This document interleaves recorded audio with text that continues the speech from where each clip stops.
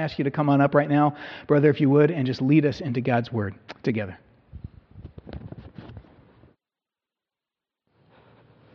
Good morning, everyone. It's great to be back with you again. Been looking forward to it these past few weeks. Let me just offer a quick word of prayer for this time. Father, thank you so much for this day. Thank you for your word. And now I pray that you would speak to us all from it. May we grow in the knowledge of you and your Son. In Jesus' name we pray. Amen. DIY. Do it yourself. Do-it-yourself culture, it's been around actually for a little while. It's not necessarily a new thing, but I think in our current YouTube age, it's really taken off, hasn't it? I mean, you can find anything on YouTube. You go there and you can fix your car, you can build something for your house, you can find crafts for your kids, you can do anything on YouTube. DIY culture, it is great. We don't need contractors anymore, we don't need mechanics, we can do it ourselves. Except sometimes DIY can actually be harmful, can't it? Yeah. Maybe you started a home renovation project and quickly realized you were in over your head. Maybe you had a problem with your car or with an appliance and you went on YouTube and tried to fix it and it worked. You fixed it for a little while. Oh, all right.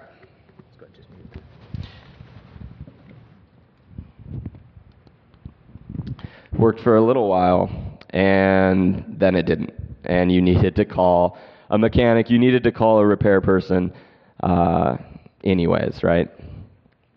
For all the benefits of DIY, for all the benefits of doing things ourselves, sometimes we just can't. Sometimes we need someone to help us. Sometimes we need someone with more expertise, with more skill, with more knowledge. I think this shows itself to be true maybe more than anything when it comes to our own sin. All too often in our sin, we can feel like we need to do something about it ourselves. If I just try harder, if I just change myself, if I just clean myself up, I can do it. I'm strong enough. I don't need anybody else. But is that a healthy way to approach our sin? Where does God fit into the equation? Should God fit into the equation? Or is the Christian life, is the fight against sin just another avenue for DIY? Well, as they so often are, the Psalms are a helpful means of making sense of our world, of answering the big questions of life. And Psalm 51 is no different. Psalm 51, it is an example of someone, probably David, who is utterly dependent on God. And so I think it instructs us to do the same. If I could sum up really the point I want you to take away from this morning, it would be this: bring your sin before the God who shows mercy. This might seem counterintuitive. So often in our sin, we want to hide. So often in our sin, we want to take care of it ourselves. We want to make our sin a DIY project. But this psalm teaches us that the best thing we do when we sin is to go straight to God and bring our sin before the God who shows mercy. To help us consider this point, we're going to move through this psalm in three parts. We're going to see how each of these three parts, it expresses a different nuance of David's prayer. So first, we're going to see a prayer of confession. Then second, a prayer for cleansing. And finally, a prayer of contrition. So let's start by looking at verses 1 to 6. We're going to see a prayer of confession. I'll read them again for us. To the choir master, a psalm of David, when Nathan the prophet went to him after he had gone into Bathsheba. Have mercy on me, O God, according to your steadfast love, According to your abundant mercy, blot out my transgressions.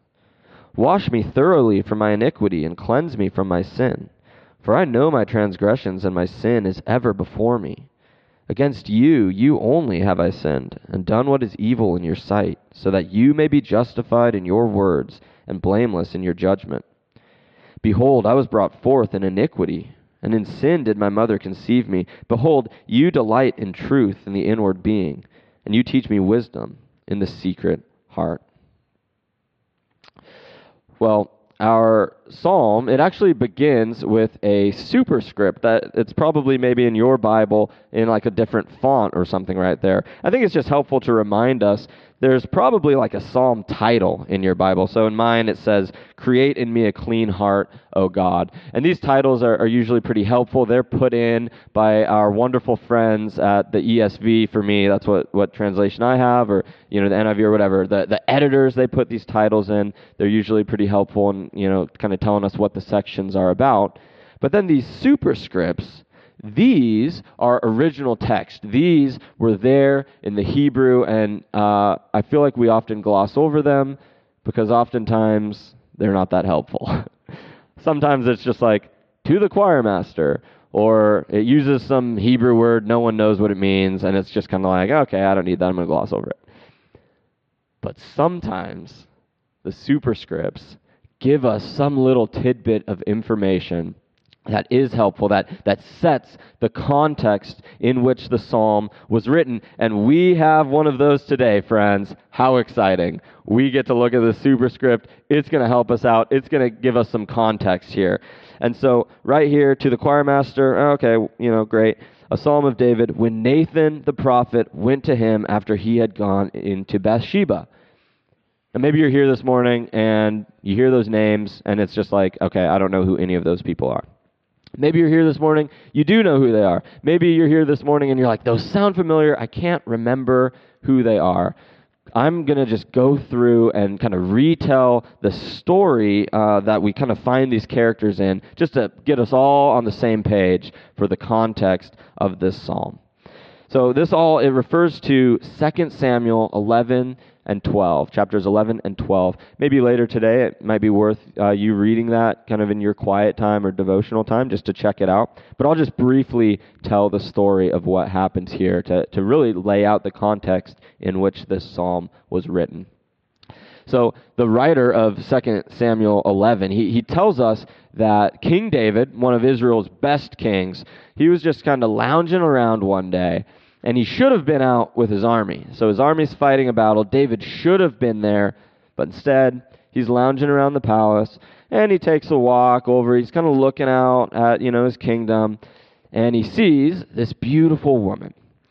Now at this point, what David should have done was nothing. But unfortunately, that's not what David did. Now, David, he misuses his kingly power. He calls the woman Bathsheba, who's mentioned here, kind of up into his palace, into his chambers. He ends up getting her pregnant. All right, so this is already pretty bad. But then David, he's like, oh no, I have to cover it up. And so he calls to his army where Bathsheba's husband Uriah is fighting. And David invites Uriah home. Now, a small detail that we actually miss oftentimes is that Uriah is mentioned later in the book of 2 Samuel. Uriah was one of David's 30 mighty men. So this is his buddy's wife who he slept with. It wasn't just some random girl. It was his friend's wife who he gets pregnant. He calls Uriah back to try to cover it up. He says, Uriah, take a break. Go home to your wife. Uriah is a more noble man than David. He refuses. He sleeps outside on the steps of the palace. He refuses to go home for the vacation. So David, he just decides, okay, I'm just going to have him killed in battle. And so he gives orders to kind of do this little ploy to have everybody back up, leaving Uriah defenseless, and Uriah gets killed.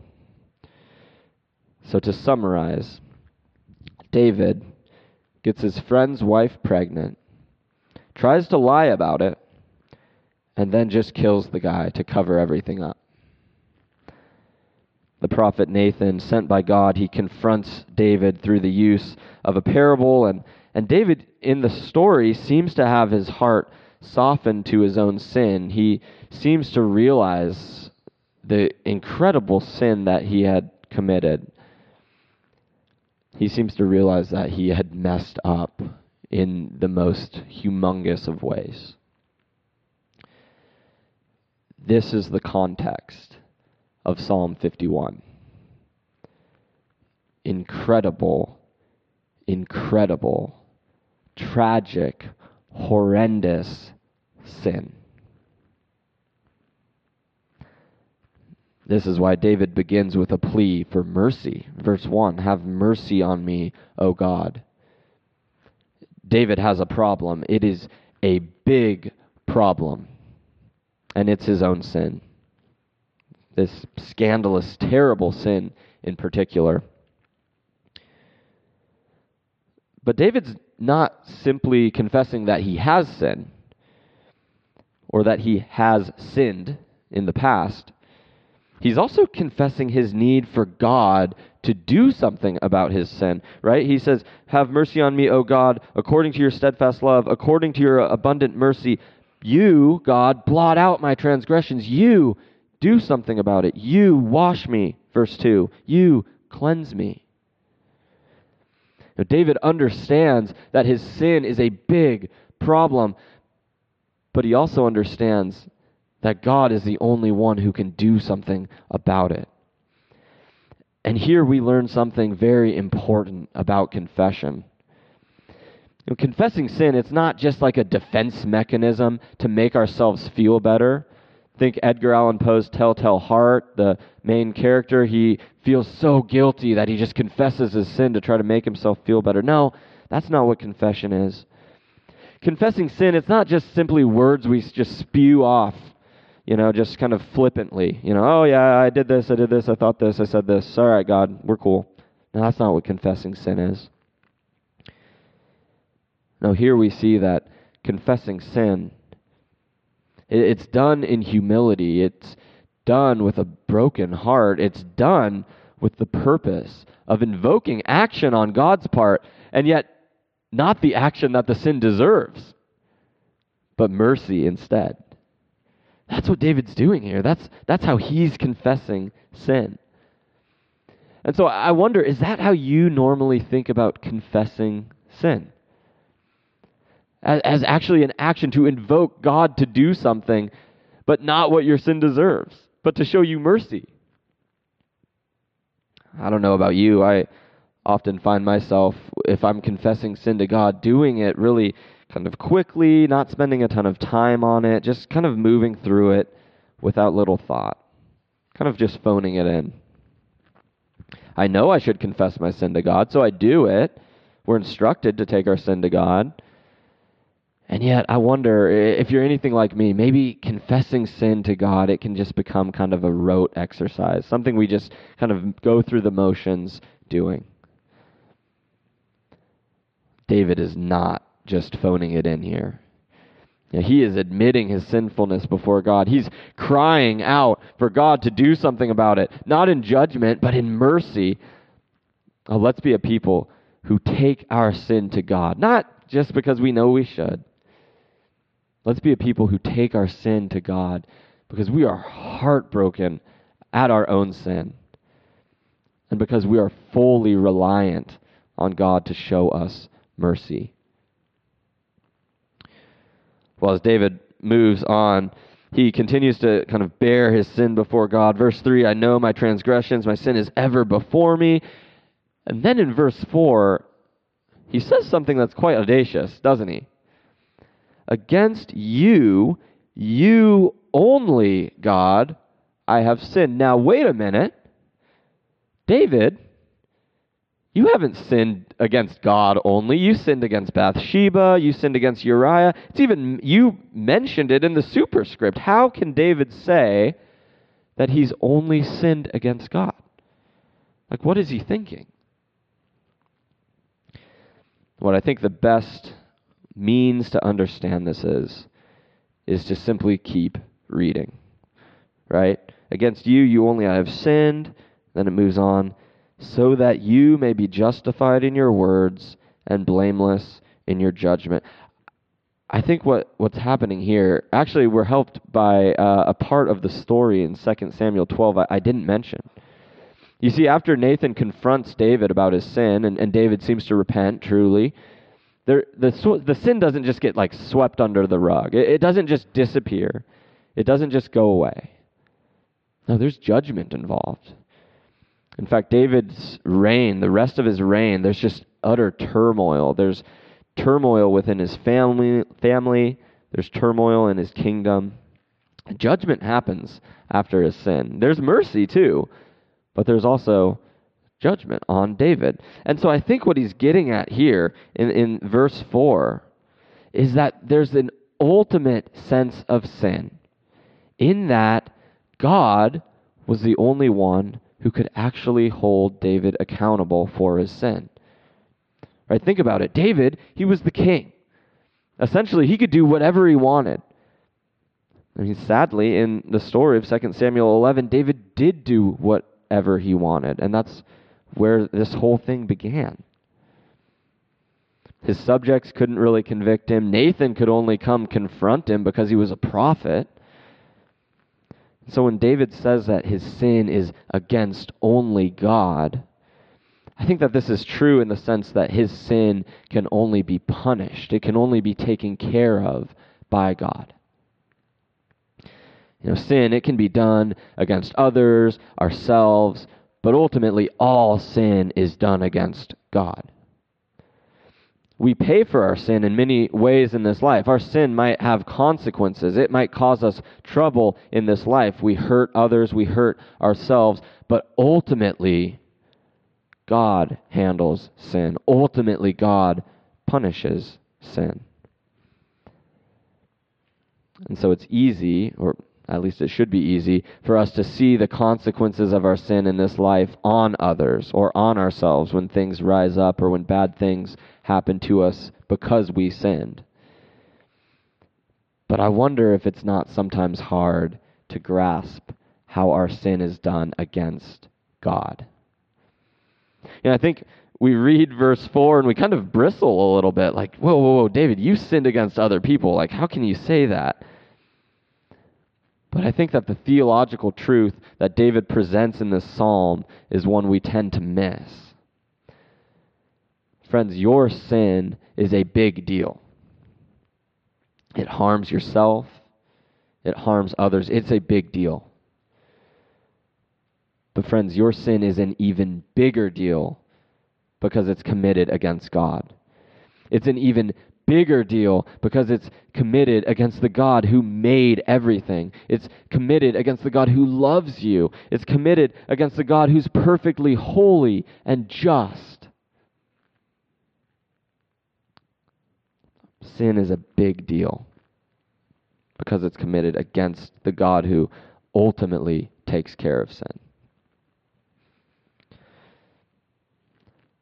Well, this prayer of confession, it's put forward a problem, has it not? It's put forward this problem of David's sin in particular. And verses 5 and 6, they really kind of conclude this first section by ratcheting up just how bad David's sin problem is.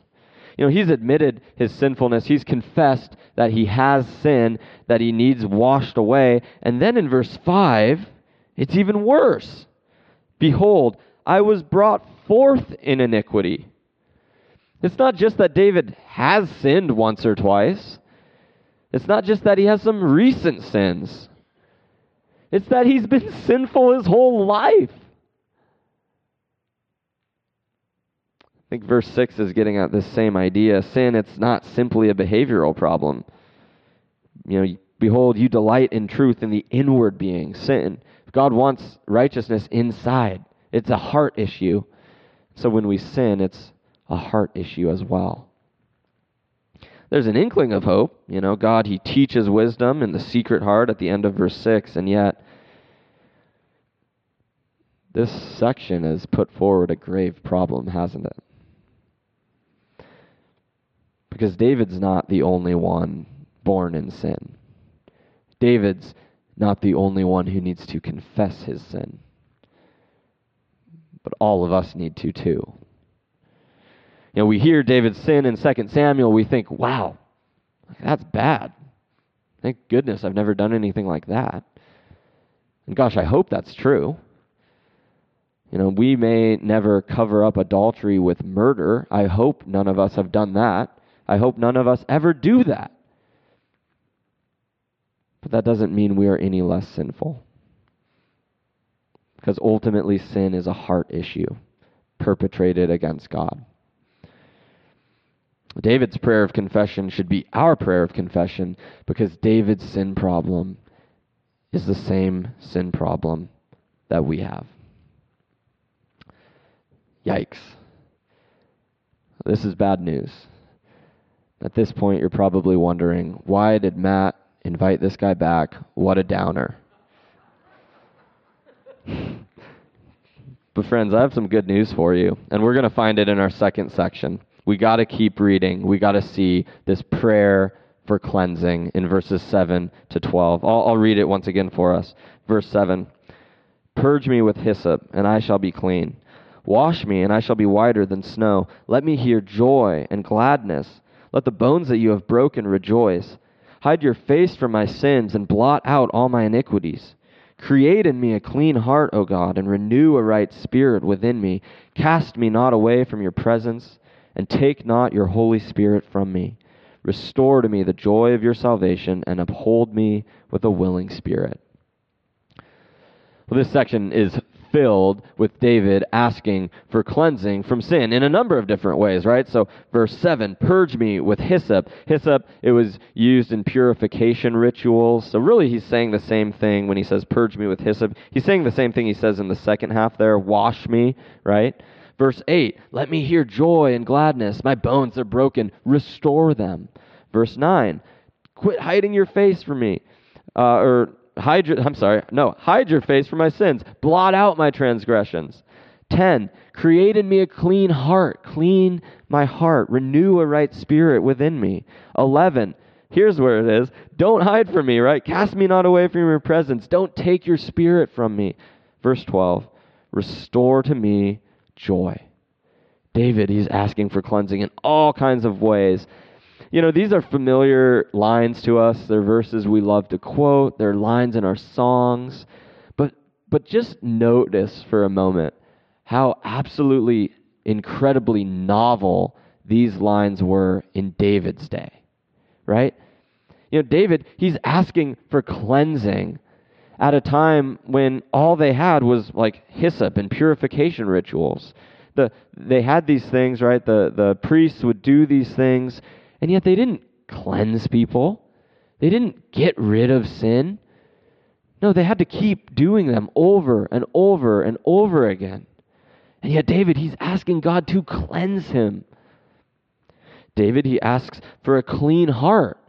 This is totally new at this time. Later on, the prophets would talk about this. They'd talk about a new heart that we all need. But here, David says, "Create in me a clean heart."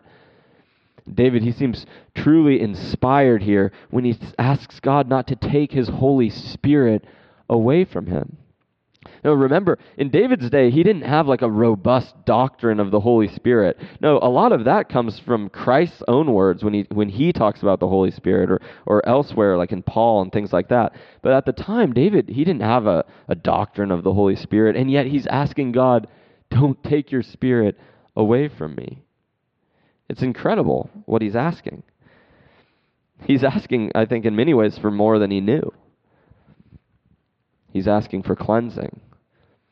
He's asking, without even having the term, he's asking for sanctification. David's response in this section to the problem of sin is instructive, isn't it? David, stricken by sin, plagued by transgression against God, he recognizes that the only solution is for God himself to do something about it. God must be the one to cleanse him. God must be the one to restore him. God must be the one to fix him. And it's the same with us. When it comes to our sin, we so badly want to be independent. We want to make our sin a do-it-yourself project. We want to take care of it ourselves. We're scared oftentimes that God, he's probably mad at me. I got to fix myself. I got to clean myself up before I talk to him. But friends, we simply cannot do this on our own. There was a viral video a while back. It was of a little boy, and he filled 2 glasses of juice up. Maybe you remember this. And he kind of carried them, and then they spilled everywhere. And so he's like, okay, I got to clean this up. And so he goes and gets a towel. He cleans up the mess he made. And then he goes and he pours 2 new glasses of juice. And he's carrying the 2 new glasses of juice and slips in the juice from the first spill that he didn't quite clean up the first time. And so now there's just juice everywhere. All too often, we are that kid when it comes to our sin. We think we can do it all ourselves, and then we make a mess of things. And we think we can clean ourselves up, but the mess ends up taking us down again. As we've already considered, sin, it's not merely a behavioral issue. If it were, maybe we could take care of that, or at least make some strides. We could probably sort of maybe kind of fix our behavior. But sin, it's innate. It's intrinsic. It's a heart problem, and that's why we need a new one. We need God to act. And he does. Through the gospel of Jesus Christ, God does purify us, not with hyssop, not with a purification ritual, but with the sacrifice of his own Son, Jesus, on the cross. God blots out all of our iniquities through his Son, nailing our sin to the cross, placing it on Jesus himself, so that sinners like us could go free. Through the gospel, God creates in us clean hearts. He gives us new hearts for those who trust in the work of Christ on the cross. And God renews a right spirit in each of us. Actually, it's better than that. He gives us his Holy Spirit. He will never cast us out of his presence, because if you've put your faith in Jesus, you have his presence in you. Maybe you're here this morning and you just feel like there's no way God would ever choose to cleanse you from your wrongdoing. And maybe you feel like you've done too much, that God could never forgive you. Friend, the good news of the gospel is that God is more than willing to forgive you and cleanse you. And you want to know how I know this is true? Because Jesus wanted you to be cleansed so bad that he died on the cross for you. He gave up his own life. He sacrificed himself for you. That's how bad he wanted you to be forgiven. And Jesus didn't die so he could be stingy with his mercy. He didn't die. There's no act, there's no sin too great that it could overcome the mercy of God. No. The mercy of God overcomes all of our sin. If you would but turn from your sin in repentance and believe in what Jesus did for you. If you haven't yet given your life to Jesus through these 2 things, if you're still worried that you've just done too much, please talk to me, talk to Matt, talk to one of the elders, talk to the person you came with. Today is a great day to let God cleanse you. Bring your sin before the God who shows mercy. This sounds crazy. Most people would not turn themselves in for a crime they've committed. And yet there is no better thing to do than go to God with your sin and find forgiveness. The Apostle John writes in his first epistle, in his first letter, if we confess our sins, God is faithful and just to forgive our sins and cleanse us from all unrighteousness. 1 John 1:10, I believe. You can read that first chapter later if you'd like. It's wonderful, it's powerful, it's a great scripture. It's only when we come to an end of ourselves, it's only when we relinquish our independence and trust in God that he can fix our sin problems. That's when we find hope. That's when we find life. That's when we find forgiveness.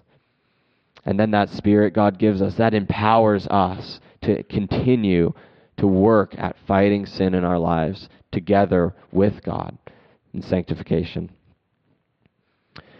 Well, we've seen a prayer of confession highlighting the problem of our sin. We've seen a prayer of cleansing, the solution to our sin, that is the gospel itself. So how then should we respond? We see this in our final point, a prayer of contrition. Verses 13 to the end, I'll read them briefly. Then I will teach transgressors your ways, and sinners will return to you. Deliver me from blood guiltness, O God of my salvation, and my tongue will sing aloud of your righteousness. O Lord, open my lips, and my mouth will declare your praise. For you will not delight in sacrifice, or I would give it. You will not be pleased with a burnt offering. The sacrifices of God are a broken spirit, a broken and contrite heart, O God, you will not despise. Do good to Zion in your good pleasure. Build up the walls of Jerusalem. Then will you delight in right sacrifices, in burnt offerings and whole burnt offerings. Then bulls will be offered on your altar. Well, if indeed cleansing comes from God, then what will the response be? What will the result be? Well, in verse 13, we see that David will teach transgressors the ways of the Lord so that sinners will return to God. It's really cool that evangelism is nothing new, right? What do cleansed people do? They tell other people about how to be cleansed themselves. That's not the only active response we see here, though. Verses 14 and 15, David, he simply proclaims that if God cleanses him, then he's going to sing about it. He's going to worship God. He's going to praise God for what he's done.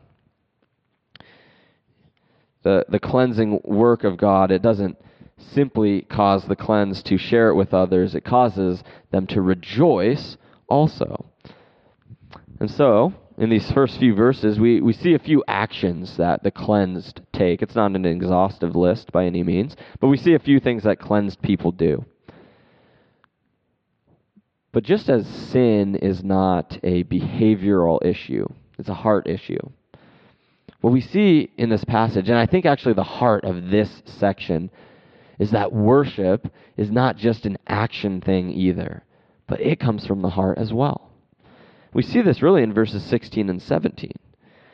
God, he doesn't delight in sacrifices. He's not necessarily pleased with burnt offerings, but verse 17, the sacrifices of God are a broken spirit and a contrite heart. Evangelism, worshiping in song, any sort of act of worship, these are important responses to what God has done for us. But if we're doing them with selfish motives, if we're doing them to kind of make ourselves feel better or righteous, if we're doing them as even sort of a defense mechanism to justify sin in our lives, right? Oh, well, I'm doing this, so this is fine. Oh, if we're doing any of those things, then our acts of worship are worthless. Actions are great, but we need to check the heart behind them. And according to David, the right response to the work of God is a contrite heart. But what does that mean? Well, what does it look like to have a contrite heart? I feel like we say that a lot, maybe. I feel like I hear that a lot. Just have a contrite heart. What's that mean? Well, it means what we've been saying all along. It's a heart that confesses sin and the need for God to do something about it. It's a heart that wants to be cleansed. It's a heart that responds in worship to the God who does cleanse. It's a heart that's broken because of the relational break that sin causes. It's a heart that humbly comes before God, knowing that in our sin we deserve nothing but wrath, but trusting that God is good and merciful to forgive. That's what it looks like to have a contrite heart. The psalm ends, verses 18 and 19, with a corporate note. I think it's a good reminder to us that the Psalms, they were Israel's corporate songbook. This is what the people sang together. And so while this is in many ways a very personal prayer, we see that the response is to be a corporate thing, right? Do good to Zion, do good to Jerusalem. There might be a literal sense here to kind of, build up the walls, but I wonder if David's not using some poetic language to talk about spiritual realities here as well, right? Build up Jerusalem that they may prosper spiritually. Because he continues on by saying, then you will delight in right sacrifices. I think what David's saying is that make the people's hearts contrite. Make them true worshipers of you so that their acts of worship, their sacrifices, burnt offerings, you would enjoy God, so that their acts of worship would be good unto you, so that they would be delightful unto the Lord. So too, we should desire our hearts, but not just our hearts, the hearts of our people, our fellow church members, to be the same, to be built up spiritually, to be contrite, to delight and desire to worship God. One really practical way we can all do this week is just by praying for our fellow church members. Maybe by name, maybe just in general. But one simple way to put this into practice is just by praying that we would be a people that have hearts that truly want to worship God, that our hearts would be prepared on Sunday morning to worship God, that distractions would be pushed aside, that we would be able to focus on singing, that we would be coming to church thankful. That'd be a great thing for all of us to do this week, just praying for our church families. Well, as we prepare to close, let's make sure our own hearts are ready to sing praise to God. Why? Well, we've seen a prayer of confession. We've seen the problem of sin. We've seen the problem of David's sin, but it's showed us the problem of our own sin. We've seen a prayer for cleansing, the solution to sin. It doesn't rest on our own abilities, but rather on God's mercy to cleanse us through Christ. So how could we not respond like David's prayer of contrition? How could we not respond worshiping and praising with right hearts?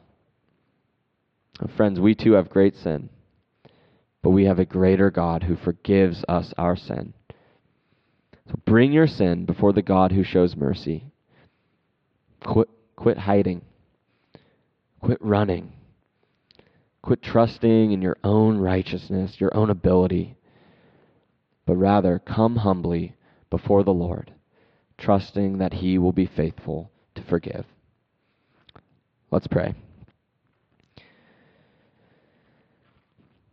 Father, we come before you this morning humbled because we are so very aware of our own sin.